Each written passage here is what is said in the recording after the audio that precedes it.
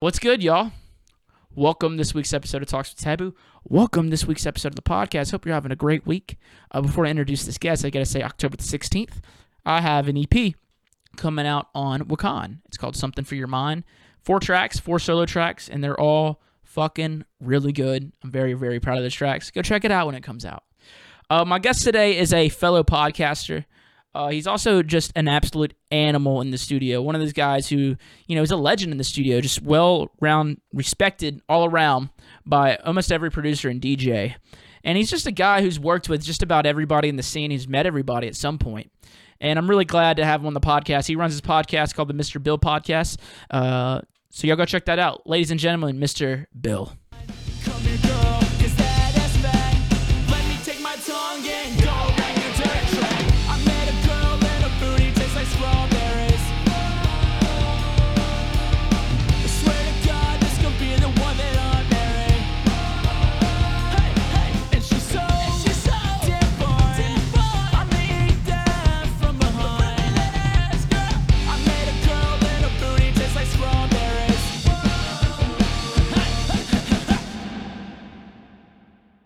And we are live, brother. Cool. Where are we live, on Twitch or something? Or? Just between me and you, bro. It's just me and you right now. It's our little secret for like 2 days, and then it'll be everybody's secret. You look good, bro. You look like you've lost a lot of weight. Yeah, I did. I've gone through this in my podcast a bit. I started taking an antidepressant that is like known for also having the effect of losing weight, I guess. And among other things, but yeah, I lost some weight for sure. Hell yeah, man! I mean, you look good, dude. You're in your new place, right? Mm-hmm. Yeah. Hell yeah. Yeah, I think last time we talked, I was in a different place, but I'm still in San Francisco though. Dude, so what made you want to go from Denver to San Fran? I moved here for a relationship, but I really enjoy being here now. I think it's really cool city. It's funny because when I first moved here, I was talking to a bunch of people who lived here about this city, and they're all like, "Oh, trust me, like when you move here, you'll realize it's the sickest city on the planet, basically." And I was like, "Yeah, whatever. I've been to like hundreds of cities. Like they're all pretty cool. It's fine." But it really is a special city. It's really fucking cool. What do you like so much about it? Is there a certain thing? One thing I really like about it is how close everything is together. It's like in Denver or LA or something like that, you need a car to get around for sure. Here it's like you don't need a car. You can probably like just bike or walk everywhere. And in that sense, it makes it kind of just feel like a big festival, or like it makes it feel kind of like just like everyone is neighbors sort of. I like that vibe about it. Whereas in Denver, it's kind of like I would notice even if I lived like 10 minutes from someone, I'd like still wouldn't go to their house because the city just felt so big. And I'd be like, oh, I have to like go across town and shit, and fuck that. Whereas here it's like, I don't know, walking around is super fun. There's a lot to look at and stuff. The art here is cool. Golden Gate Park is really beautiful. The food scene here is nuts. It's super good. But then again, I mean, as I'm saying this, I'm realizing that all of these are probably like similar qualities to where you are as well, which is New Orleans, right? Yeah, but I mean, there's still like a lot of outdoor activities that you can go do, like a lot of like fishing in the woods, not too far away. But yeah, I mean, whenever you're in the city, you definitely don't need a car. Everything's pretty damn close. Yeah. Yeah, it's basically just Bourbon Street and what's the other one? Frederick or Frankston or some shit. Frenchman. Frenchman. Yeah. This one. Yeah, Frenchman. Frenchmans or Frenchmans, as some people like to say. Yeah. So does everyone kind of just live around like those two streets? No, I mean, but I feel like everything kind of revolves around them. You know what I mean? Like everything kind of revolves around the quarter, like Canal, Bourbons, like everything just goes. I feel like, honestly, the casino is just like everything revolves around that bitch. And it just, spreads out. And like I said, dude, whenever I'm downtown, dude, I'll Uber downtown, and everywhere I need to go, I'm either walking or biking. So that's really nice. Yep. Yeah, so it's kind of... Go ahead. Similar in San Francisco, but I guess instead of stuff just revolving around like two streets and another thing, it's like there's just like sectors kind of like, there's a bunch of shit that revolves around Golden Gate Park, I feel like, and then a bunch of shit that revolves around like the city and like the financial district, and then a bunch of shit that sort of revolves around, I guess, like the piers, like the Embarcadero and all that sort of stuff, and like where Alcatraz is. And then the Golden Gate Bridge is fucking awesome, man. Like riding across that on a bike is super fun. Speaking of outdoor activities, I've recently gotten super into mountain biking. Hell yeah! I was actually fun. gonna see if you've gotten into anything new since being there. Yeah, that is one thing I've been just getting into a lot lately. Do you do anything like that? Yeah, I bike. I don't do like no mountain biking. I have like this. The bike I have is fucking horrible. It's like from the 50s or 60s, but I got it for free. And like I feel like the tire like is loose on it, and so it's got like zero shocks on it. So any bump I hit, bro, my ass gets raw on it. But it is a good thing. I feel like if I do like 5 or 6 mile ride on the bike, I feel like I've actually gotten a lot more because it's a really hard bike to ride, so it makes you work a little harder. But I've been getting into that, and it's been a lot of fun. Nice. Do you know of a DJ or a producer called Matt the Alien? Sounds really familiar. Yeah, I've heard that. Yeah. Yeah, he wasn't on my radar until yesterday, but somebody posted a link in my Facebook group where he apparently just had a mountain biking accident and is now paralyzed from the chest down, which sucks. So if anyone's listening and wants to go donate to his GoFundMe, if they're a fan of him, then that's a thing they can do. Yeah, man, that's so crazy. it was weird because like I just got into mountain biking and I'm literally like watching tons of videos on YouTube about mountain biking and like looking at the forums and shit, and then somebody like posts this and I'm like, damn, it's like instant wake up call sort of thing. Dude, I had almost the same experience. Me and G-Rex were doing like this meet and greet giveaway whenever we released Dweller. And the guy who won it, he was like up in some snowy mountains. And I was like, man, do you ever snowboard? And I didn't find out that the guy was actually paralyzed from snowboarding. And I was just like, oh, fuck. Well, damn. Yeah, very similar. Very Crazy. similar. Is there a lot of mountains by you, though? Or are you just like, hitting like some little hills?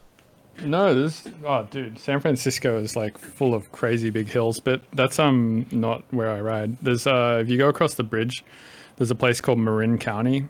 Or Marin, whatever.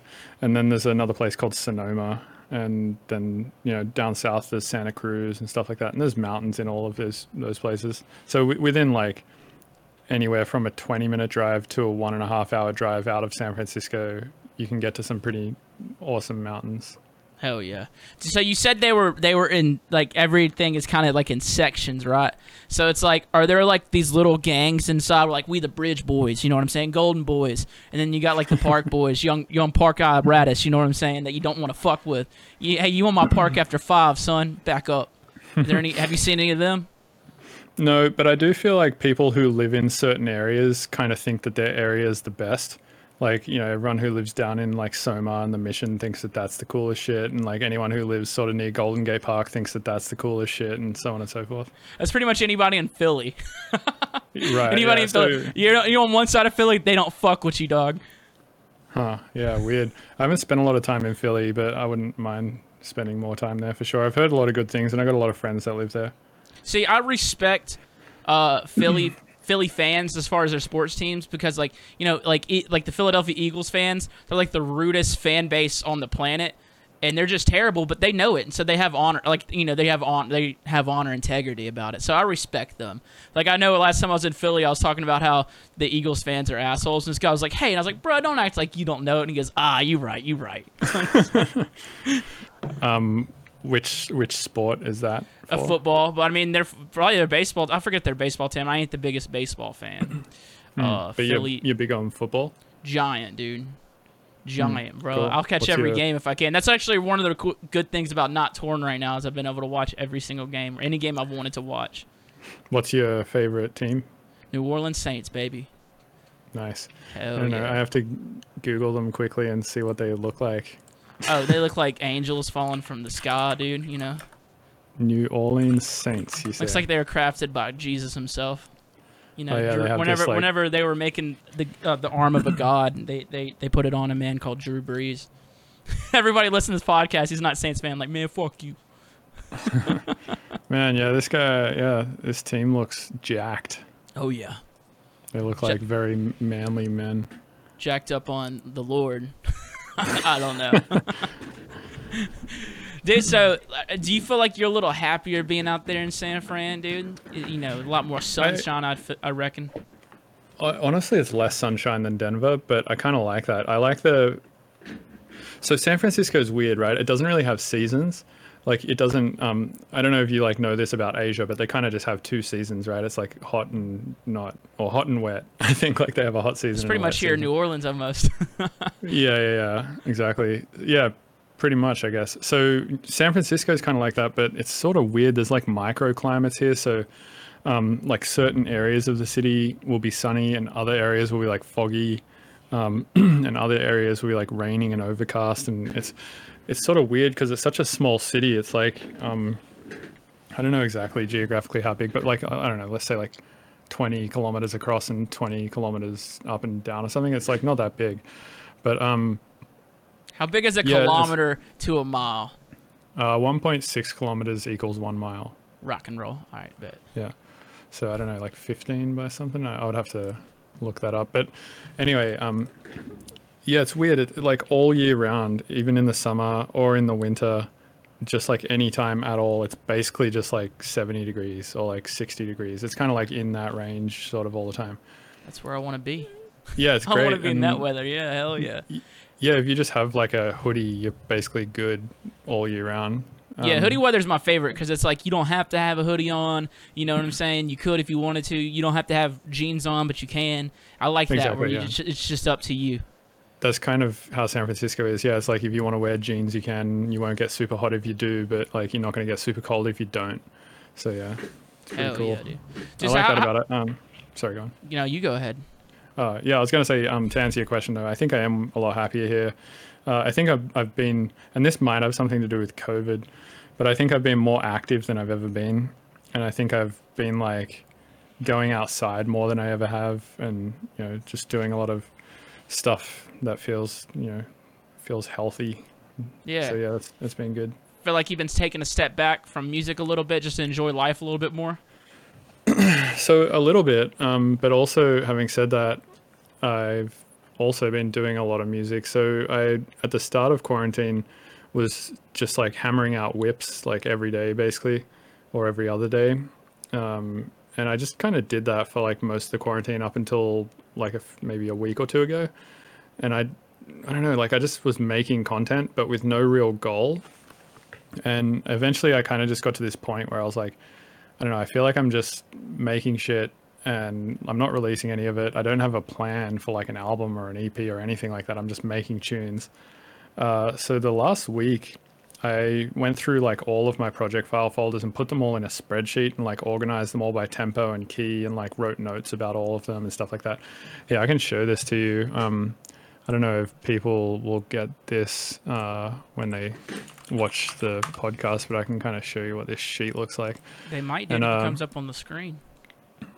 I'm gonna screen share so you'll see it. Then yeah, they'll see it. They'll see it for sure. Okay. Oh, great, perfect. All right, so can you see that? Yup. Yeah, so this is the spreadsheet I made with all the whips. Holy shit, those are all whips that you made just during COVID. Not during COVID. This is like over the last couple of years. But like, I mean, these ones, all these green ones here are pretty much all ones that I made during COVID. That's a lot of fucking songs, bro. Yeah. So that's, I was making a lot, but I wasn't like finishing anything and I wasn't like working towards any sort of releases or anything. So I did that and put that spreadsheet together. And then I sort of spent like the last few days organizing everything by genre. And now I just have like folders. I have like a huge folder of dubstep that I'm making, a huge folder of like down tempo IDM that I'm making, a huge folder of like drum and bass and so on and so forth. So now I kind of have like, it feels like I have more goals. Yeah. Like, you know, I'm going to make a drum and bass release and then I'm going to make like a garage release and then I'm going to make like an IDM album and so on, so forth. So, so yeah, it feels like I've been taking a step back from music because I've just been doing that for the last few weeks and not particularly writing that much. Yeah. But at the same time, it was something I feel like I had to do to work more productively, and I feel like now I can work more productively. Hell yeah. Do you feel like you're actually more productive whenever you have a goal? You said like I'm not writing an album, just making tunes. Like I find it like this is my first time I've ever been in a situation where I'm writing for an album, and it's a little different because I feel like when I'm trying to make something for something, I can't create anything. But is it complete opposite for you? Sort of. I feel like if I have a goal and like a deadline, I work better than Mm. if I don't. Like if it's just open ended, I'll just not do it, right? It's kind of like that. I can't remember what it's called. It's like some phenomena or theory or something where it's like government projects, however much money they like allot to do that project is how much money it will take to do it. Like for instance, if they allot like $1 million to build a bridge, the bridge will cost $1 million to make. But if they allotted $1.2 million to the bridge, they would still use all $1.2 million to make the bridge, right? Or if they allotted $700,000, they would just spend all $700,000 on the bridge. So I kind of feel that way about music. It's like if I allot an infinite amount of time to it, I'll just use an infinite amount of time on that track, Yeah. and I just won't finish it. It's like So whenever like I buy like a 12 pack of beer, I was like, I have to drink this beer. Right. Yeah, that's a good analogy.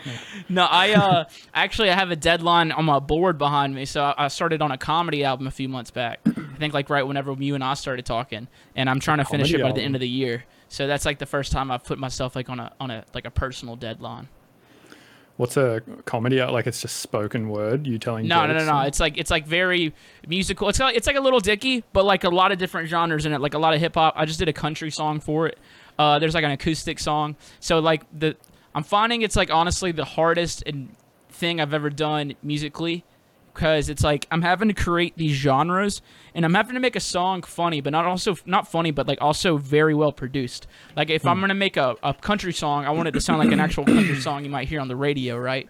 So it's like I'm having a lot of fun doing it because I've just been doing other things that I normally don't do. But then it's like also like it's shown me how far I've come in production to where I can make something like that and it sound really fucking good. So it's been a blast, honestly. Yeah, you don't want to like do something ironically, but then also do it badly, right? Because then it's sort Right. of like, then it can be misconstrued as like you just didn't know what you're doing or didn't know how to Right. do it, and therefore it kind of like loses some of the funniness. Whereas if it's like executed perfectly, then people can like, I don't know, maybe people will see it as like more self-aware or whatever. Right. It's like have you heard that it's like a Hobson track. It's like no words. And he's literally not saying words, but it's over like this fire ass beat and he's just going but like people are still fucking with it because it's very well done. Have you heard that one? Who's it by? Hobson? Hobson? No, I've never even heard of Hobson. Oh, he's dope, bro. He's like he's like that strange music like a that strange What's the song music. called? Hobson? No words. I think that's No what it's Words. called. Cool, I'll check it out after. Yeah, No Words 2 featuring Hash Brown. Okay, no, you need to hear the first one. There's No Words 1. Oh yeah. Okay. No. Oh yeah, Hobson No Words skit. All right, cool. Yeah, I'll check this out after the podcast. Hell yeah. You'll have a good laugh at it. But it's just so well done that you can't deny that it's not a good song, even though it's just dumb as hell. Right. Yeah. Nice. So how long you been producing for? Because you're a guy who I feel like has been in this scene for a very long time. Yeah, I've been in the bass music scene really from the start, because I mean bass music started like after I started producing. So I guess I've been like, it depends if you count bass music as dubstep, because that started before I started producing. But I started producing, I would say, full time in 2006 or 2007, where Ableton was only on version 4, and I was like, that's when, yeah, about 2006, 2007. So I was about 18 or something like that. And that's when I started using Ableton every day for like many hours a day. But before that, I was using GarageBand. And before that, I was like messing around with other stuff like Fruity Loops and just like random, like there was this thing that I could hire from my school. It was like this little 4-track Boss multi-track recorder thing, and they would let me bring it home all the time. So I'd always bring it home and then just like record shit with a microphone. It was just like a looper, and I'd try and make tracks on that, and then like basically record it to a cassette, and then I'd be like, sick, I made a tune on a cassette. It's like they were garbage tunes, but it was like, yeah, I've always just kind of been interested in that sort of stuff. And before that, I played guitar for like many hours a day, and yeah, like I've probably put in thousands of hours on guitar collectively as well, from just like playing through my teen years. And I had delay pedals and stuff, and I would like do a lot of looping with those and stuff like that. So I've always been interested in layering stuff together to make, finished sounding pieces of music out of it. But yeah, I would say like seriously, I started producing in like 2007 or so. So yeah, not too long ago, like 13 years. It's a Which pretty is, I long guess, time though. It's a pretty long time. yeah, it's a while for sure. And I would say like I started touring pretty heavily in 2012. Like that was when I kind of was like on a yearly basis doing 30 to 50 shows or more. Damn. So how does one who's been in the scene that long, touring that long, how does one stay interested in it? Like stay like keeping yourself interested and stuff like that, and just keeping yourself inspired. Yeah, that's a great question.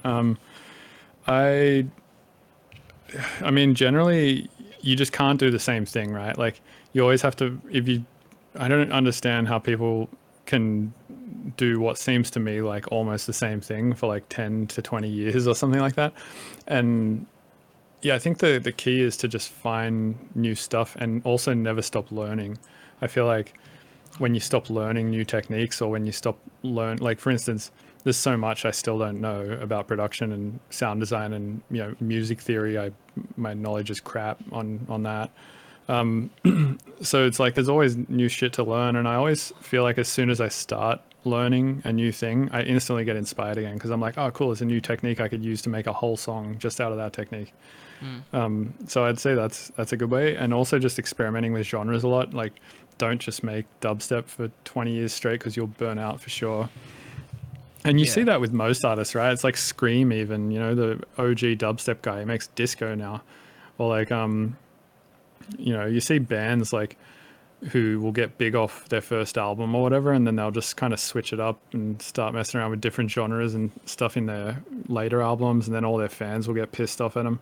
But I mean, it's necessary if you're going to have a, 3 to 4, if you're planning to have like a multi-decade career in music, then yeah, you need to keep it interesting for yourself. And fans, I think, need to understand that. Yeah, fans can sometimes be a little butthurt whenever you try to switch it up. You know what I'm saying? Yeah, they like will try and misconstrue it as like you're selling out or like that you're, I don't know. I mean, look what happened with Getter, man. That was a fucking prime example. Like, That was watching the it real worst time. case. Yeah. Yeah, that was super bad.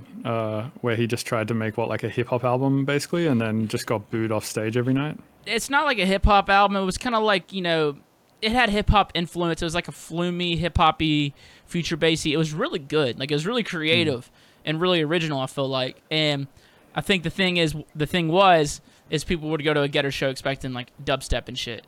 And then it just, get really pissed off and go on Twitter. Yeah.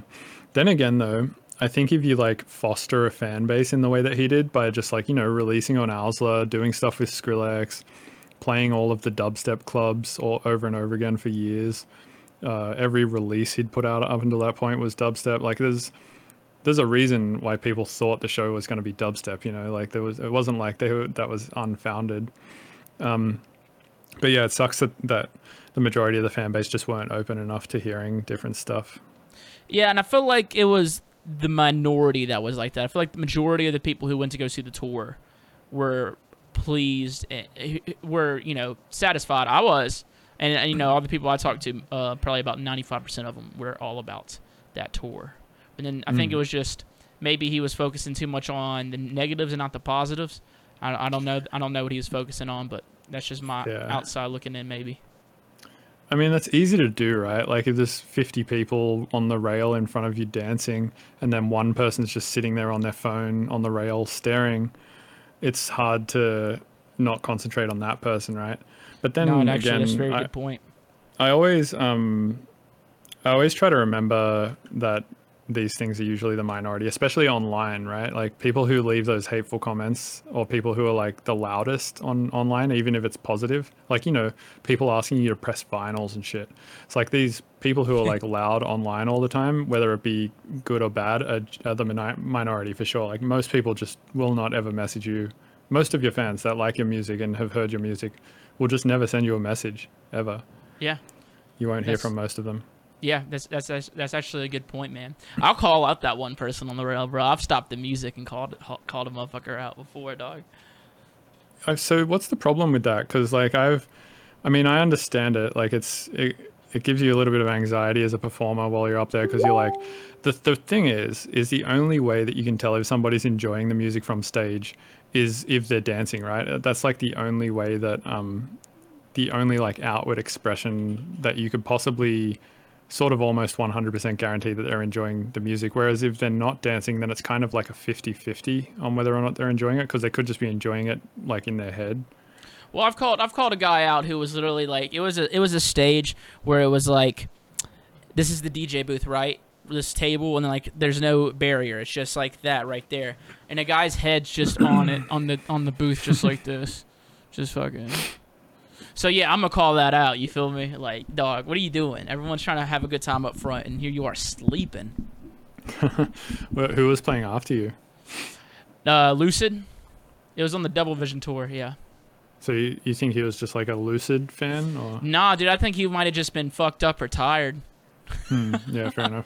Honestly. Yeah, because I mean, I've heard about people doing that specifically really bad at Bass Nectar concerts, where just all the openers, basically people would just be like, oh, fucking like snooze fest, and then as soon as Bass Nectar comes on, it's raging.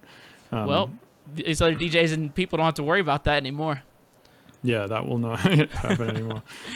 Nah, man. Yeah, I mean, like, that's actually a good point, though. It is easy to focus on that one person. Just so, I'd like to think, you don't have a lot of haters, do you? Because I feel like you're a guy who's pretty much not on the internet a lot. I feel like you're not like a very social media guy. Am I wrong to say that? I would say I'm like a fairly social media guy. Lately, I have not been, but I mean, like, I've been running a Discord server since like early 2016, and I've like, I've been streaming on Twitch since 2014. So it's like, and I have like social media accounts and everything, and I post on them. I would say like on a bi-weekly basis, on like twice a week or something like that. I would say like I'm somewhat active on social media. I'm definitely not as active as like some people whose stories on Instagram every day will be like 150 fucking things, and like the little line on the top of their story just looks like a pixel. Yeah. I'm not at that level for sure. But if I think of something, I'll post it. Like, for instance, I tweeted earlier today saying like, talking about how I got a flu shot. I was like, wow, that shit was like super painless. Man, I was stressing hard about getting this flu shot. Because I don't know, like, you'd think I wouldn't be like scared of needles because you got a nose ring. Yeah, exactly. And the funny thing is, I'm not scared of piercings or tattoos, but shots at the doctor get me. And I think it's because one time I had some, and then I like had a seizure in the waiting room after I had the shot. So I kind of am like paranoid about that. So there's that. But then also just like, I don't know, I think because when I was a kid, I had some shots and they probably hurt a lot or something. And then, my memory of those are still very present. And it's like early on trauma sticks around or something. So, so I was stressing about that. But I went to get the flu shot, and it was fucking awesome because it was a drive-through because of like COVID or whatever. So you just drive through, sit in your car, and they just like put their arm in and just give you the shot. That's pretty sweet. Yeah, she kind of just like grabbed my skin, and then it just felt like somebody like touched me. I didn't even feel like a pinch or a spike feeling or like any burn or nothing. Like, the sensation was literally just somebody touching my skin. And then she put the Band-Aid on. I was like, what the fuck did you do? It's like, did that just happen? And she was like, yep. And I was like, cool. So yeah, I tweeted about that today. Do you think there's people out there who have like a fetish of getting shots, dude? Like, that's their thing. That's what gets them I think off. there's somebody out there who has a fetish about anything you can think of. Like, not one person that has a fetish of everything you can think of, but like one person for every fetish you can think of. Yes, I do think there's somebody who probably has a fetish for getting shots. That'd be a fucking weird fetish, dude, man. I feel like there's probably somebody who can't come unless they wake up during surgery. Oh my god. I guarantee you that person exists. Jesus, man, that's awesome. That's not awesome. God damn. You're like breaking your own arms, like on purpose, dude. Like, you're like, so I need surgery. Any type of surgery, dude. Like, like arm hair removal. And then, the doctor's just ignoring your giant tent. It's like that episode of Black Mirror. Have you seen that one where the guy gets the earpiece thing, and when he puts it in, he can like feel Oh yeah, the the feelings of game. like other people or whatever. So like, he finds out that like having sex with his wife or whatever, not only is he having his own orgasm, but he's also having hers at the same time. And then he just gets like way too fetishized about these like dopamine hits he's getting from it or whatever, and just starts doing weird shit like pulling his own teeth out and stuff to like Yeah, get I've these seen like that incredible episode. feedback loops of pain or something. It's been a minute. Did you see that episode where it's like they're like Mortal Kombat or like Street Fighter, and then him and his best friend are playing, and then they end up fucking in the game? No, I don't remember that one. That's a good time, dude. If I could fuck in a game in real life, probably do it. But then you You know wouldn't what be I'm in saying? real life, right? Because you'd be in the game. Well, like they were still getting off. You know what I'm saying? Like you still have the the sensual things, or was that the right Oh, word dude, for it? I think that'll be maybe possible soon with the Neuralink things. Yeah. Did you see that shit? The Yeah. Elon Musk's Neuralink. Man's dude. a madman. Yeah, he's driven. Yeah, I think that would eventually be possible because, like, I mean, really, what probably causes you to have an orgasm is brain related, like anything, right? So maybe when you get one of those, there'll just be like a orgasm button. You can just like log yourself into VR or something and just like ping the button right at I'm the all correct about it, dude. moment. There's gonna be a lot less babies though, for real. I think there'll be a lot less babies. If people have Neuralinks, Oh yeah. why? What makes Well, you think that?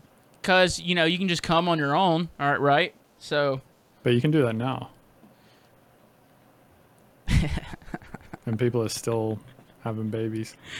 all right, you got me Actually, on this one, probably Mr. having Bill. too many. You got me on that one, bro. Yeah, I guess you're right, man. But look, dude, maybe in 10 years we'll be doing a podcast episode and not even talking to each other. We'll just be linking. You know what I'm saying? Yeah, just like, yeah, Lincoln. Linking. Yeah. Nice. That'd be- yeah, that'd it's be possible. You gonna get it whenever they come to, whenever they're available to the public? So I probably wouldn't get version 1. I'd probably wait until there are a few versions in because I feel like, for starters, there's probably going to be like security flaws with them to begin Yeah. with. Like any software that gets released originally, somebody finds a way to hack it or something. So I feel like a bunch of people are going to get their brains hacked probably. And they're just walking around, kill John Lennon, kill Yeah, John exactly. Lennon. Yeah. Yeah. Or just, Yeah, Oh, I'd your probably camera went out. end up getting a Neuralink at some point, bro. I want to download Spanish. I've always wanted to know how to speak Spanish. What would be the first thing you downloaded in that brain? that's a good point. Yeah. If you could just download a second language, or if you could just download every language, that'd be awesome. Like if the Neuralink just allowed you to speak like Russian all of a sudden. Yeah, That'd be pretty cool. Yeah, that's a good point. it's like Matrix. That's what I'm thinking is like the Matrix. You just download that language. What would be the first thing you download into your brain?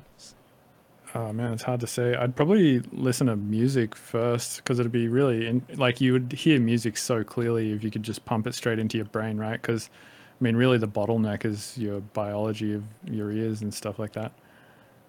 Damn. So that could Would be you hear it cool. though? Like that's, Yeah, music does not occur in the ear; it occurs in the brain. that's crazy. Yeah, the ear is just like a mechanism to. It's basically like a microphone, right? Send like frequencies through. Yeah, you put sound pressure into it, it vibrates some small bones, which then connect to some nerves, which create electromagnetic signals or well, some kind of electrical signals, and then sends it to your brain.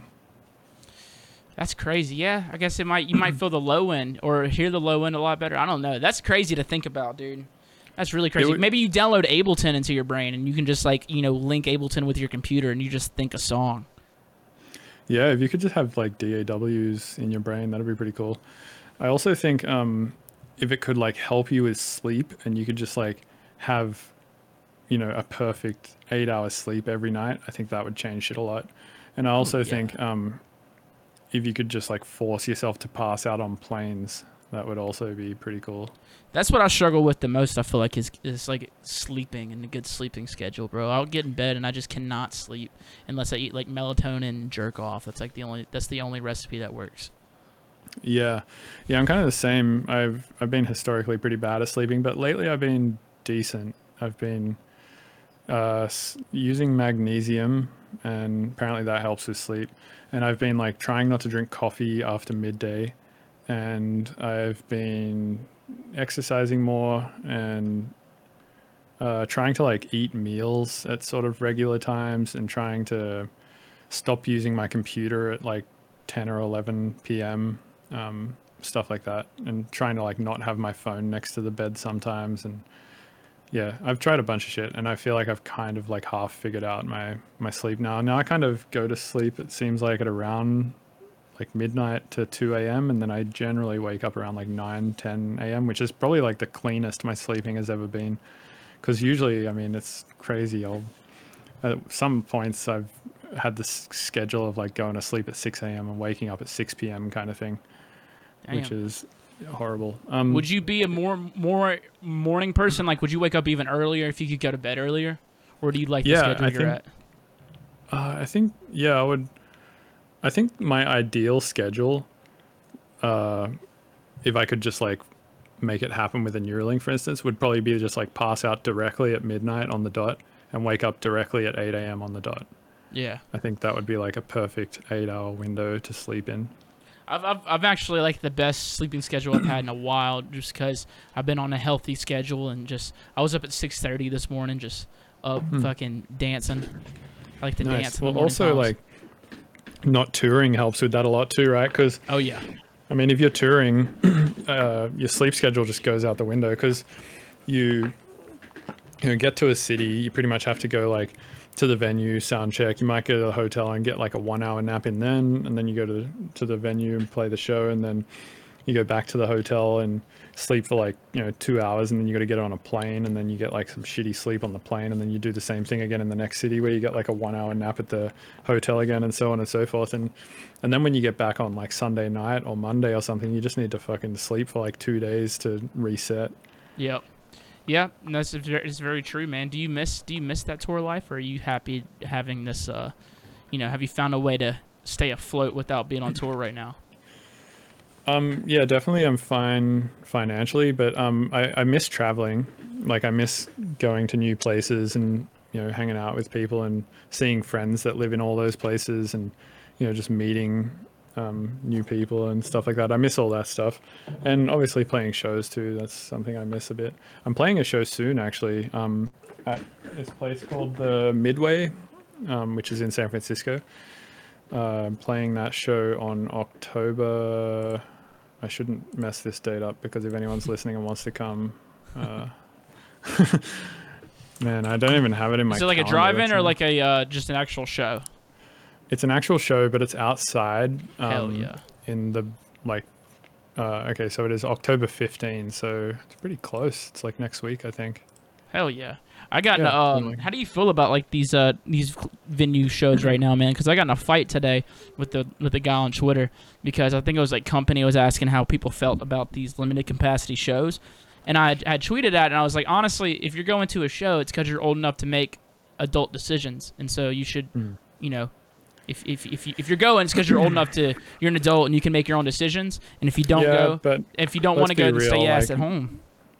Sure, but I mean, like, let's be real. Not all adults make good decisions. That's true. Just because you're an adult doesn't mean your decisions are good. That's true, but it's an adult decision. Even if it's a bad decision, it was an adult making an adult decision.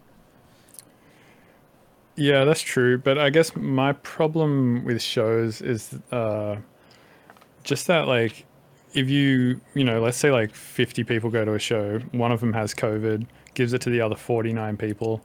Well, then there's 50 people that have COVID who can then give it to another couple of people, right? And it just like snowballs.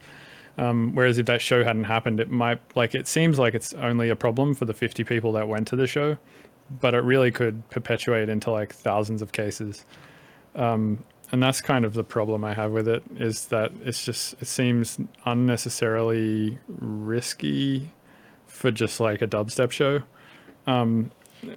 But it depends, right? Like, because I mean, the one that I'm doing, I think is fairly low risk for everyone involved because it's outside. Masks are obviously mandatory. I think temperatures are checked at the door. Someone's going around sanitizing stuff constantly. Social distancing, like no tables are close to each other. Stuff like that. So, I mean, I think it can be done safely. Like, I think the drive-in ones are pretty safe. And I think some of the limited capacity indoor ones could potentially be safe, but I'm actually not sure if the cases have been going up from the from shows. So yeah, I haven't actually looked at that. So it might actually not be a problem.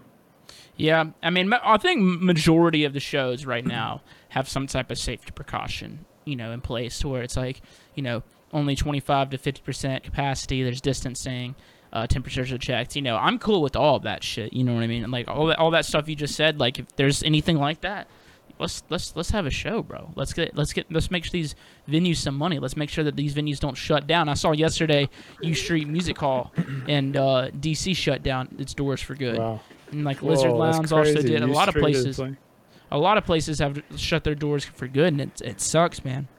So yeah, I'm all about shows happening right now, just for like so businesses can stay afloat, man. I agree. I'm like on the fence, right? Because on one hand, I'm like, let's try and stop this whole. Dude, I have to block this guy on Discord because he's just fucking messaging me constantly, and I'm trying to have a conversation. Block, sweet. So yeah, like on one hand, I feel like I want to help businesses, right? So yes, I think shows like to some degree should be happening because it sucks that like U Street Music Hall in DC had to close down for good, right? Because that was an old school venue. It's been around forever, and it's like an amazing venue. It's horrible that they couldn't afford to keep running. And post COVID, it's going to be a pretty different world if that keeps happening and all the venues shut. So so there's that side of things where yes, I agree, like economically and logistically we need to look after venues, but also it's like seems a little short-sighted because if we do that, then the venues are just going to be shut for longer anyway, or at least running at limited capacity for longer because the virus will still be running rampant. Yeah, that's a point. But yeah, man. So this was a podcast. Actually, I'm trying to shift gears a little bit away from the COVID shit because I'm sure everyone's heard this shit a million times, bro. but this is a podcast episode that people have been suggesting having you on the show, man. Because we're both podcasters ourselves, man. I've been seeing that you've been having like a lot of people on who actually, other people that don't do music. Like I saw you had someone from not music, bass music. Like you had like somebody from what orchestra, and then you had somebody from DreamWorks, if I'm right. Like, oh yeah, I had Jordan Rudis from Dream Theater on, which was cool. And I had Misha Mansour from Periphery, a metal band, on. Oh, I love Periphery. Yeah, they're fucking awesome. Yeah, Misha's awesome. He's a great dude. So yeah, I've had a few different people on who are not just in the bass music scene. Do you find it harder to get people who aren't in the bass music scene onto the podcast? Kinda, yeah. Like for instance, there was this professional gamer the other day who I don't think he didn't like reach out to me, but somebody asked him on my behalf not on my behalf, I didn't actually even give a shit, but like somebody asked him if he would go on my podcast, and he said yes, but only for $1,000. I was like, I'm not gonna fucking pay anyone $1,000 to have a conversation with me. So there's that kind of stuff happens, I guess, but also yeah, I do think it is a little harder to get people on who are not in the bass music scene just because they don't know me and stuff, right? But also, having said that, there's been a bunch of people in the bass music scene who have turned my podcast down because they're just like too protective of like the way that they present themselves publicly. Mm-hmm. And I think that that's important. Like you have to make sure your brand looks good and coherent, and that your optics are good and you're not looking like an asshole and shit like that. That is important. But I mean, if you can't have a conversation publicly with someone without looking like an asshole, then maybe you're an asshole. Yeah, dude, I've had the same experience. I did an episode with Sullivan King, and then we did the episode, and then after the episode, we recorded it. He asked me if his team reached out and said they didn't want to put it out because that's not the direction they're going in. And I was like, "Fuck, man, do you not like talking?" Or I might have been too much. Honestly, it might have been because of me. It could have been on me. Just because I was talking is not in the direction we're going in right now. We're all becoming mutes.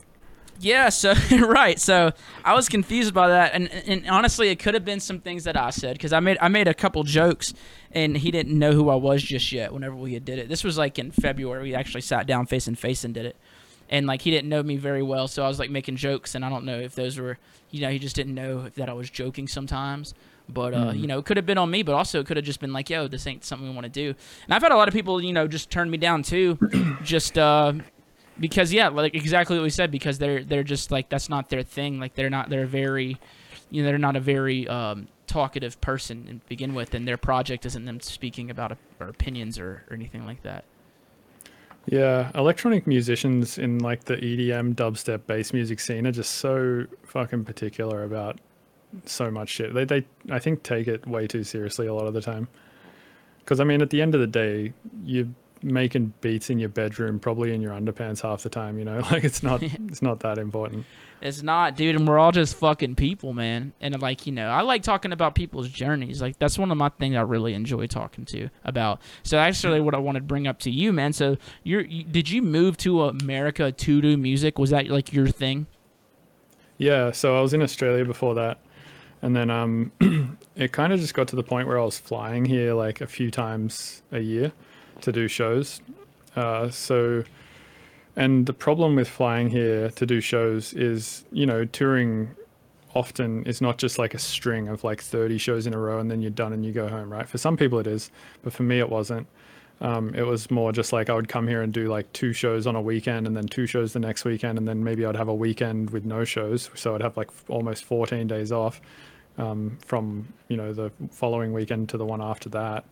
And when I would have something like 14 days off, I would either just have to blow a bunch of cash on hotels or stay on like someone's couch or whatever. And it was generally like, I felt like I was impeding or impinging on their space. And, I just felt like I was causing people like, I don't know, like I didn't feel good about having to do either of those things, like blow a bunch of cash on hotels or stay with people. So I figured I would just like move here, and then that would solve that problem. And then also once I moved here, I was like, well, then I could kind of just be like doing shows constantly. I wouldn't even have to like organize just a few months a year to do them. So then I kind of like thought logistically or financially it made sense as well, because I was like, I always make like a bit of money on tour. So I was like, if I'm just doing that all year, then I'll make more money probably. So it just made more sense for me to live here, I think, than Australia. And yeah, I think it was a good decision. Was it a hard thing to like, move away from, just about everybody you knew and your family and stuff like that? And also, is it hard getting into America to work? Like, they make that shit hard to do? Yes, they do. They make it way harder now than it was when I started doing it. I think just because the Trump administration is like, I don't know, not into immigrants.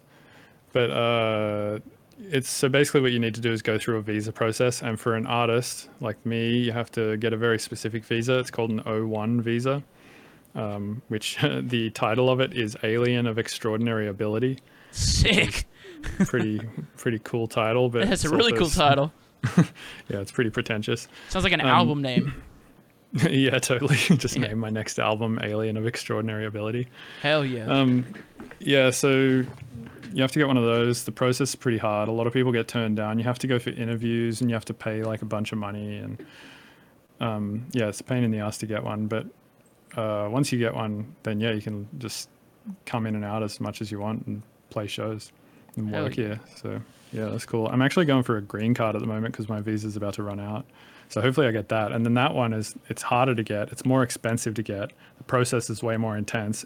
And the thing is, though, it doesn't last 3 years. It lasts 10.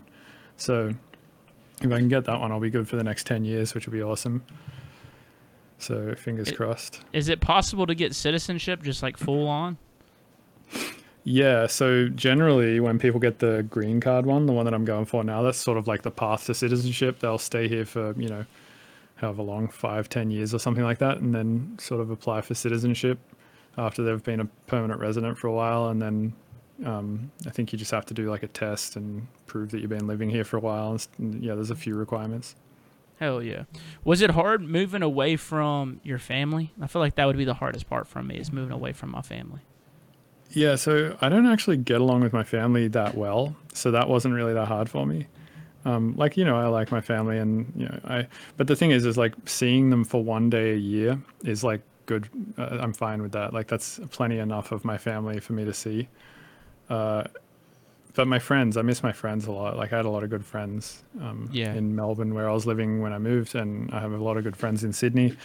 Not being able to see them a lot is, I mean, it's been, honestly, it's been fine because I go back to Australia like once a year anyway and see them all, so it's fine.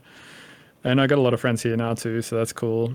But I mean, you know, during the COVID shit anyway, it's like no one can see anyone regardless, so it hasn't been a problem either way. Or it's like, it hasn't been a solvable problem, at least for the last like 8 months anyway. Yeah. Whenever you like, you know, because you got that Australian accent, dude. Did that help you get your old lady, bro? Did the chicks dig it? You know, do they still dig it? So I don't think my Australian accent is that thick anymore because I've been living here for about 5 years. It's funny, if I watch my old YouTube videos, like the first tutorials I put out on YouTube, I sound like a fucking bogan. I'm just like, oh, g'day, mate. It's Mr. Bill here with another Ableton tutorial. Just gonna show you how to throw your fucking compressor up here and put an EQ on that and fucking Bob's your uncle, mate. It's just like the most bogan shit. And I was like, how did anyone take me seriously as an educator? With Dude, that I love accent? a good Australian accent, dude. I feel like he's just gonna fucking fight or fuck or drink at any time, dude. Yeah, just like on edge. Yeah. Let me turn this camera on. Hold on, watch this. Talk, entertain the people. Entertain the Yeah. people. Oh, we can just edit this out, right? Is it not an edited That was podcast? simple enough, dude. Yeah, man. Well, Al Ross does a hella good Australian accent. It's like, it sounds like he's just smoked so many cigarettes, and so it just works out so well. Yeah, Ross is hilarious. I heard him. I mean, I've never met him, but I heard him do you know how Subtronics puts out those Now That's What I Call Rhythm things? Yeah. And then he has like a bunch of people say like, hey, this is blah, blah, blah, and you're listening to Subtronics' new mix or whatever. Yeah, the Al Ross one was pretty funny. He's like, hey, this is Al Ross, and you're fucked. You're literally fucked. Yeah. And I was like, good call out. I had him on the podcast, and it was literally one where we were crying like half the time, like laughing, and also getting really deep on some topics, man. Nice. Dude, there's been some times where I see some of your guests, right? There's times where your podcast pisses me off, son, because I'm like, oh, I'm gonna get this What? guest, and then I see it on the Mr. Bill podcast. I was like, son of a bitch, I gotta wait a little bit now. Wait, which guest? I know whenever he did Subtronics, I was like, yeah, I'm gonna get. Uh-huh. Oh, damn, he got him. And then Squinto, no, what was it? Subtronics? Oh no, Squinto. Have you had Subtronics on? Yeah, you I've have had both actually. of them Yeah. on. Yeah. I know it was the Squinto. I was like, because he was hardcore on some conspiracy shit on some Twitters, and I Yeah. was like, man, I'm gonna get him on the podcast. And then I saw you had him. I was like, he beat me to it, bro. Well, I think like there's probably some crossover for our audiences, but I'm pretty sure Absolutely. that there'd be people who listen to your podcast who don't listen to mine, and vice versa. And I think that you know, like you see this in the comedy scene a lot, right? Like when a new comedian has like a new special out or whatever, they'll just do like the podcast circuit. They'll do like Your Mum's House, Joe Rogan, the Theo Von one, Bert Kreischer's one. Like they'll just sort of do them all, right? They'll do the Yeah. H3 podcast and so on. So I feel like, you know, it could just be like that. If a bunch of electronic musicians end up having podcasts, it's like when I put a new album out, I'll just go on all of them. Yeah. And then it's a great circuit to do for promotion and stuff like that. And it's grassrootsy, which is awesome. I mean, it's, you know, Facebook is like kind of, you know, fucked us in the sense that A, we're the product of it, and B, if you ever want to show anyone your shit, you have to pay them a shitload of money. So, yeah, that's kind of annoying. But yeah, so I hope that, you know, podcasts in the electronic music scene take off in the same way that they have in the comedy scene, because it would be a great resource to have for everybody, I think, to, you know, to promote their new shit, and just, you know, it's fun to have conversations and stuff like that. No, I totally agree, man. There ain't a lot. It's just like me, you, Willie Joy, and Willie that's Joy, it, is that right? Barely Huh? Alive? Is that Barely Alive? Willie Joy, is that Barely Alive? Is it? I don't think so. But Willie Joy, he's his own man's. Willie Joy. Okay, you know that's not. I think it's a completely different guy. My bad. Yeah, he's So- got a pod, but I think that's it. I could be if there's other DJ who have podcasts, I could be missing it. Oh, okay. So Barely Alive is a duo made up of Matt and Willie. Willie Joy. Oh wow, I did not know that. It's not Willie Joy, I don't think. Okay. But maybe it is Willie Joy. Maybe, I mean, what are the odds that one guy's named Willie? You know what I'm saying? How many Willies have you Yeah. met in your life? Not that many. I mean, I've met some Williams. I've met like 2 Williams. Not a lot of son. Willies though. Yeah, I'm not sure. Williamson, dude. I just mixed Castaway and goddamn Karate Kid. That's what I just mixed. Speaking of, dude, nice. you gotta watch Cobra Kai. Do you watch Netflix at all? Did you ever see the original Karate Kid? I think I did. Is that like the wax on, wax off guy? Yeah. So there's a new show on Netflix called Cobra Kai, and I it's saw basically, the preview for it. dude, it's one of the most badass shows I've ever seen in my life. Like, I literally watched it Friday. I binge watched that bitch all in one day. It was so good I couldn't turn it off. I wanted to go for and hang out with friends. It was so good I couldn't turn it off, bro. You gotta go check it out. It's some good shit. Nice. Yeah. Yeah, I'll sort it out. Have you watched the show Dark? Dark, no. It's pretty good. It's about like time travel and stuff. It's I've gotten told about it. German- I think it might have been you telling me about it or somebody else. No, I don't reckon it was you. Yeah, I don't think it was me. It's a German show that's been overdubbed with English voices, so it's like, you can watch it if you don't speak German. And it's pretty good. It's a pretty deep show. I've been watching that a lot lately. I'll have to And check it out, dude. Last night I watched some documentaries. I watched AlphaGo last night, and I watched a documentary about people who do speed cubing. You know about that? Nah, it's like a drug. No, yeah, it sounds like a drug. Does. No, it's like people who just solve Rubik's cubes like super fast. Can you do one? Can you do a Rubik's Cube? No, I can't solve a Rubik's cube at all, let alone fast. But these people solve them in like 6 seconds. Like there's competitions like who can solve it the fastest. And it's crazy. How does one do it so fast like that? That makes no sense. I don't know how it would be done. Did they say anything? Like, did they give you any tips like in the show how to do it? No, but I mean, I'm assuming just like fucking thousands of hours of practice, right? Just like Yeah. anything. Yeah, just like anything. You're right. Nah, man. You been doing any crazy stuff on building any type of live set? Because I know, you're a guy who's done a lot of really dope and original sets. With you and KJ. You and didn't you and who am I trying to think? Didn't you and Il Gates do one, or am I mixing this around? Yeah, we did. Yeah, no, I haven't really been working on live set stuff in a while, since like 2016, 2017 is when I was doing a lot of them. But then ever since then, I kind of just like packed the live set down and just started DJing. And what I've realized is, one, my fees didn't change. And it was way more expensive to do the live show, which means I just profit way more off doing shows now. And two, my crowds didn't get any bigger or smaller. In fact, they just got bigger because I started making dubstep. I don't know, like, and three, it's like nobody has really come up to me after a show and been like, cool show, sucks that it wasn't live, like no one gives a shit. Yeah. So I kind of figured, like, if I'm doing all of this for me, it's like pretty expensive just to do it for me. And I just can't justify like basically wasting, or not wasting, I mean, but spending, like upwards of 20 grand a year on doing shows or something like that, just because I want to do something more elaborate than everyone else, or something like that. So I was like, fuck it, I'm just going to write beats and DJ. And it's been way more fun, honestly, than doing live shows. Doing those live shows that I was doing with like drummers and stuff like that, it's stressful. Very like, you're stressful. Traveling with a lot of gear, and then setup and sound check is like a pain in the ass. And then you can't fly anywhere, so you have to drive everywhere. So there's long ass drives every day. And if you have a bus driver, that's fine, but we didn't, so we were driving all ourselves. And then during the show, there's just so much that can go wrong. Like, there's just, with a DJ set, it's kind of like the only things that could go wrong is you accidentally fuck up, or somebody unplugs a CDJ or something like that. Like, there's a couple of things that can go wrong, right? With a live show with tons of MIDI controllers and computers that are linked via Ethernet, and lots of Macs for live shit going on and all that kind of stuff. There's just so much that can go wrong. And if something goes wrong in the middle of the show, like debugging your set is so hard. How often did that happen? Luckily, it didn't ever happen, but that's just because I stress tested sets like a ton before touring them.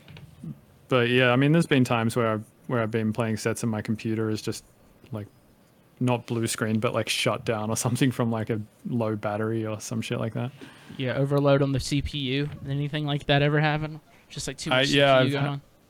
I've had like clicks and pops in sets before from stuff like that.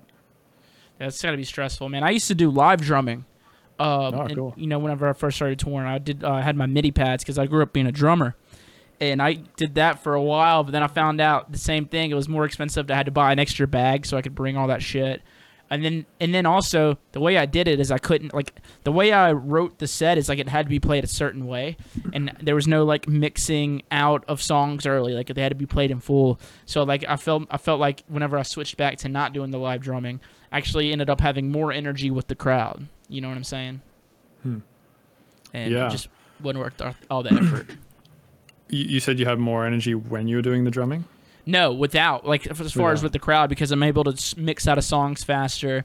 I'm able to like be more and like pay attention to the crowd and where I need to go. With the drumming, I'm like focused on drumming because what I did is I would completely take the drum samples out of the song completely. So it's like if I don't hit a drum, there's literally no drums playing. So it's just like, you know, and so I'm really focused on that instead of like focusing on the crowd and making sure that they're having a good time and stuff like that.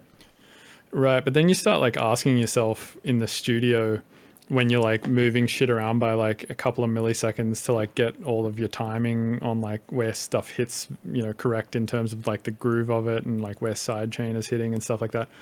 You start to ask like, why am I even doing this if I'm just going to fuck it all up live anyway? You know, like I'm just going to pull it all out and I'm never going to play it exactly this quantized live. Yep. So That's true, there's yeah. that. And then also, I just feel like to some degree, a live show isn't, at least the way I was doing it, that live, because it would be the same sort of set list every night, and then as the set was playing, there would just be segments of tunes that would like mute, and then I would play the part of the tune that of the layer that got muted, right?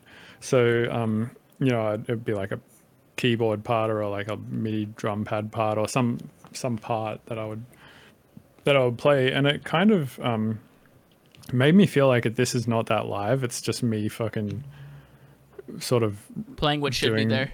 yeah, just sort of like yeah, exactly. That I could just unmute the thing. It would sound the exact same, and I feel like I have a lot more freedom DJing because I'm able to play the set list in any way, and that feels like somehow more freeing than doing the arrangement view sets that I was doing. Yeah, dude, I feel like I was very surprised when about like with your set whenever I saw you. Whenever we played together in where was it, Montreal? We played together. Yeah, I was Yeah. very surprised because you were playing like a pretty heavy set and like everything I had like all the songs that I had like really known you by and like, you know, recognized you by were like these pretty like elaborate IDM or like these really pretty like melodic stuff. So like whenever I saw you were playing like heavy stuff, I was like very, very surprised. Is that Yeah, were you, so go for it. I was gonna say, yeah, I basically got to a point where I was like, if I want to be like aggressively playing shows and you know, playing bigger slots on like bigger stages and shit like that, then I have to be playing heavier tunes pretty much. Like that just seems to be, you know, there's obviously exceptions to that rule, like John Hopkins or, you know, Tipper maybe, even though some of Tipper's shit's pretty hard. But generally the people who are like playing all those bigger shows and stuff are playing like heavy dubstep and shit like that, right? So I was like, all right, I mean, I can do that. Like, it's not a matter of like whether or not I can do it or not. But it was just a matter of kind of figuring out like, do I want to be known that way? And also, will I like in general enjoy my life as much if I'm spending my days making dubstep rather than IDM? And what I figured is like, it doesn't it doesn't need to be mutually exclusive. Like I can make dubstep and IDM, right? Like and that's kind of what I have been doing, like releasing heavy EPs and then my plan is to do IDM albums. And Tipper does that, right? Like he releases those 4-track EPs that are pretty heavy, and then he does every few years a full length album that's like more pretty down tempo stuff. So A, it doesn't need to be mutually exclusive, and B, I think like if I'm smart about it, making dubstep isn't even a pain in the ass. It's super fun. Like if I make it on my terms, it can still sound palatable to a dance floor, and it can still be something that I find to be technically interesting. Yeah, you mentioned Tipper, and actually we had a fan question, and I want to pull up this guy's name. I took a picture because I want to give him some credit. Reza Monosastat. I fucking butcher that name. I already know it, but that person Reza who Mono Astat. Minno Astat. Reza Minno Astat. All right. Okay. Instead, ask him about working with Tipper, please. Yeah, how was that, man? Working with Tipper, because the man's kind of a fucking legend in his own lane. You know what I'm saying? Like, he's not a guy that's on the social medias. He's not a guy that has insane branding. He's just this own little entity that just has like this insane following. What was that like working with him? Yeah, it was cool. Yeah, so he came to my studio one day because he wanted to switch from Logic to Ableton because he's like a Logic user and he has been for a long time. But I guess he wants to move to Ableton, or he wanted to move to Ableton just because I think he saw that it had surpassed Logic in a lot of ways. And also everyone was using it, right? So if he ever wanted to like collaborate with anyone, it was just more possible if he was using Ableton. And yeah, I don't know, he just wanted to switch. So maybe he just wanted a change of pace in his DAW. He might have just been looking at it Logic for too many years straight and just whatever. So he came to my studio because he moved to Denver and I was living in Denver at the time. So he came to my studio just to like, you know, learn, like for me to show him some stuff pretty much. And then we ended up just sitting in the studio for like 12 hours working on this tune. And we got like a pretty good start on a tune. Not sure if we'll actually ever finish it. I've like hit him up a bunch of times about it and he seems like kind of on the fence about wanting to work on it. So yeah, I'm not really sure what's going to happen with it, but working with him was sick. It was like really interesting, or like reassuring to know that even someone like him is just like doing whatever sort of thing. Like that, he's not like this. I mean, he's fucking a legend and he's an amazing producer, but he's like you and I in the sense that he's just fucking around too, you know, like he just opens his DAW and just clicks shit until it works. You know, he's not like some super systematic, knows everything in the book sort of producer that people may think he is. He's just like any producer, just clicks shit and does random crap and something comes out the other end. Eventually you like make a decision to keep something that sounds good and he just makes a lot of the right decisions to keep the right things and gets the results. That is good to know, man, because I feel like a lot of my songs half the time are accidents. Like, you know, like you ever finish a song and it's like really fucking good. You're like, damn, I will never make anything this good just because I completely had no idea how I just made this. I think I've seen like so much synthesis at this point and so much Ableton that I don't really have that anymore. I feel like I could listen to most of my songs and remake them. But yeah, I kind of know what you mean. But then again, having said that, a lot of my songs are accidental as well, or at least a lot of sounds in my songs are. Almost all of the sounds in my songs, apart from like drums and subs, are accidental. I had another fan question. This is from a guy, Cliff Garrett. He wants to know about the experience of you making music for movies, how that was for you. Dude, that was crazy. So yeah, I just woke up one day and this guy was in my DMs, just like, he was in my email inbox actually, just saying like, hey, I've made the movie Crank and Crank 2 with Jason Statham, and I'm making a movie with Nicolas Cage right now. Do you want to score it? And I was like, yeah, definitely. So that was how that happened. It was just a random email I got. And as for the process, it was pretty demanding. A, because I was on tour at the time, and B, because just, I don't know, working to picture, it's like, they can cut a scene and then they'll send it to me, but they'll be like, we can't really like cut it anymore until you put some music down to it, and we need that in like an hour. And I'm like, oh, okay, cool. I was like, you know, just having lunch or whatever, but I guess I'll just stop that and just like work on music right now. Did you do the whole movie? Yeah, I scored the whole movie. So it was pretty demanding, and like an hour I don't think ever happened, but there was shit where they like needed it that day, like where they'd send me stuff and be like, we need stuff like by the end of the day, and that was like 4 or 5 hours away. So yeah, there was a lot of stuff like that. It was like super demanding in terms of like timelines. It moves very fast, whereas the pace that I'm used to working at is just however long I feel like spending on a thing. So that was different, and that was honestly pretty cool. I like working to deadlines, like I said earlier. And it was just interesting, like working on a film, I guess. Like I've not often have I loaded video into Ableton, which by the way sucks. Loading video into Ableton is horrible. Yep. And I used to edit my podcast on doing video. I used to on my PC in Ableton, but yeah. Yeah. So loading video and just like scoring to it is something I haven't done a ton of. And it's just an interesting thing to do, to be like, literally, I'm not trying to make something here that the forefront of it is the song itself. This is literally just another layer among dialogue and acting and cinematography and all that kind of shit, right? So it's like you have to like do something that just sort of beds the scene with a vibe and doesn't like call attention to itself too much. So that's like, are tricky. you just dragging samples, or you like composing full tracks, like under like just chill out tracks under or intense tracks? Yeah, I was like writing music under it, and most of the music was like ambient. Have you listened to it? It's on Spotify. No, I'm gonna have to go check it out. Yeah, just go to Spotify and type in "Mum and Dad soundtrack." So it's like mostly ambient music and like glitch sounds and stuff like that. That's fucking dope. That's one of those things that's like, you know, you get into music and you do a lot of time making a certain type, so you expect like, you know, to tour, to get shows, like, you know, those are things you expect. But I feel like music, scoring for a music is something that is just one of those things you never would expect it to happen, right?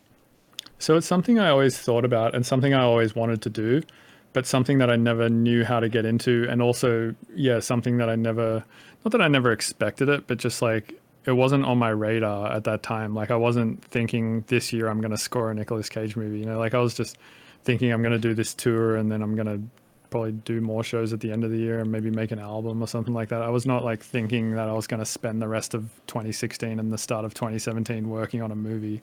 Yeah, how long does that process of scoring for movies? Does that take a long time? It was about 6 to 8 months, I think, or maybe even a year. It was, yeah, over quite a while. It's really cool how there's those opportunities that just come from music that you wouldn't expect. Like I made a song for the Kansas City Chiefs in 2018, their football team, the NFL team. So they wanted a song for their preseason, right? And they were very specific about what they wanted. It was only 60 seconds worth of a song. They reached out to a bunch of producers. But the song that I made for them, they liked it so much that they used it for their regular season. So every time that the Chiefs would walk onto the field, they would play that song for that entire season. There'd be like fireworks. They had a whole video.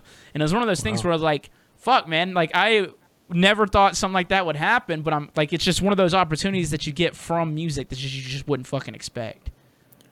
Yeah, it's true. Yeah, music can take you to some weird events and places and stuff that you wouldn't expect. Like for instance, when I was younger, if you'd asked me like, do you think you'll ever go to India, or like, do you think you'll ever go to Mexico, or do you think you'll ever go to like Hong Kong or something like that, I'd probably be like, no, why would I go to those places? You know, like I had no interest in traveling at all. I mean, I had like maybe, when I was younger, I really had no interest in traveling. Like I never even thought I'd like travel to America that often. Definitely didn't think I would ever like move to another country. Yeah. And yeah, through music, like all of that has happened. Even just like, you know, through music, you've built a fan base for a podcast too. You know, I mean, like even stuff like that is just kind of crazy as fuck. Think about. Yeah, exactly. Well, dude, I mean, we've been going at it for a minute, dude. You know, I really appreciate you coming on my show. I've wanted to have you back on. I know we said, you know, we would do each other's shows, so I'm glad we could do it this week, bro. Really appreciate you coming on the show. Yeah, same, man. Thanks for having me. And yeah, it's always a pleasure to talk to you. It's always a fun time. Hopefully, I'll be in New Orleans at some point and we can hang out. Yeah, dude. Yeah. It'd be nice, dude. You know, you're a guy that I've learned so much from, and it's crazy. Like, you know, whenever I talk to people like who have like these tutorial videos, it's like you don't realize how much I've learned from you just from you putting out videos, man. So I appreciate you doing stuff like that, man. It's helped me out a lot. Yeah, of course. Well, yeah, man. I'll talk to you later, buddy. Mr. Bill, everybody. All right, cheers. And how's Mr. Bill, everybody? What a fucking legend. He's such a beast producer. Like, he's just one of those guys that's just so roundly. Is that a right word to use right there? He's just a guy who's just respected so much in the producer world and in the DJ scene. Just guy going over the grain. Is that the right saying either? I don't know. I'm fucking up my sayings, dude, so I'm just going to go. I hope y'all enjoyed this week's episode of the Talks with Taboo. I'll talk to y'all next week. I think next week my stepbrother's going to be in town, so I think I'm going to have his crazy redneck ass on the podcast, and we're just going to get drunk and have a good time, you know, and just talk about some stories of our childhood growing up with our crazy ass redneck father. It should be fun. Anyway, I love y'all. Have a good week. Peace.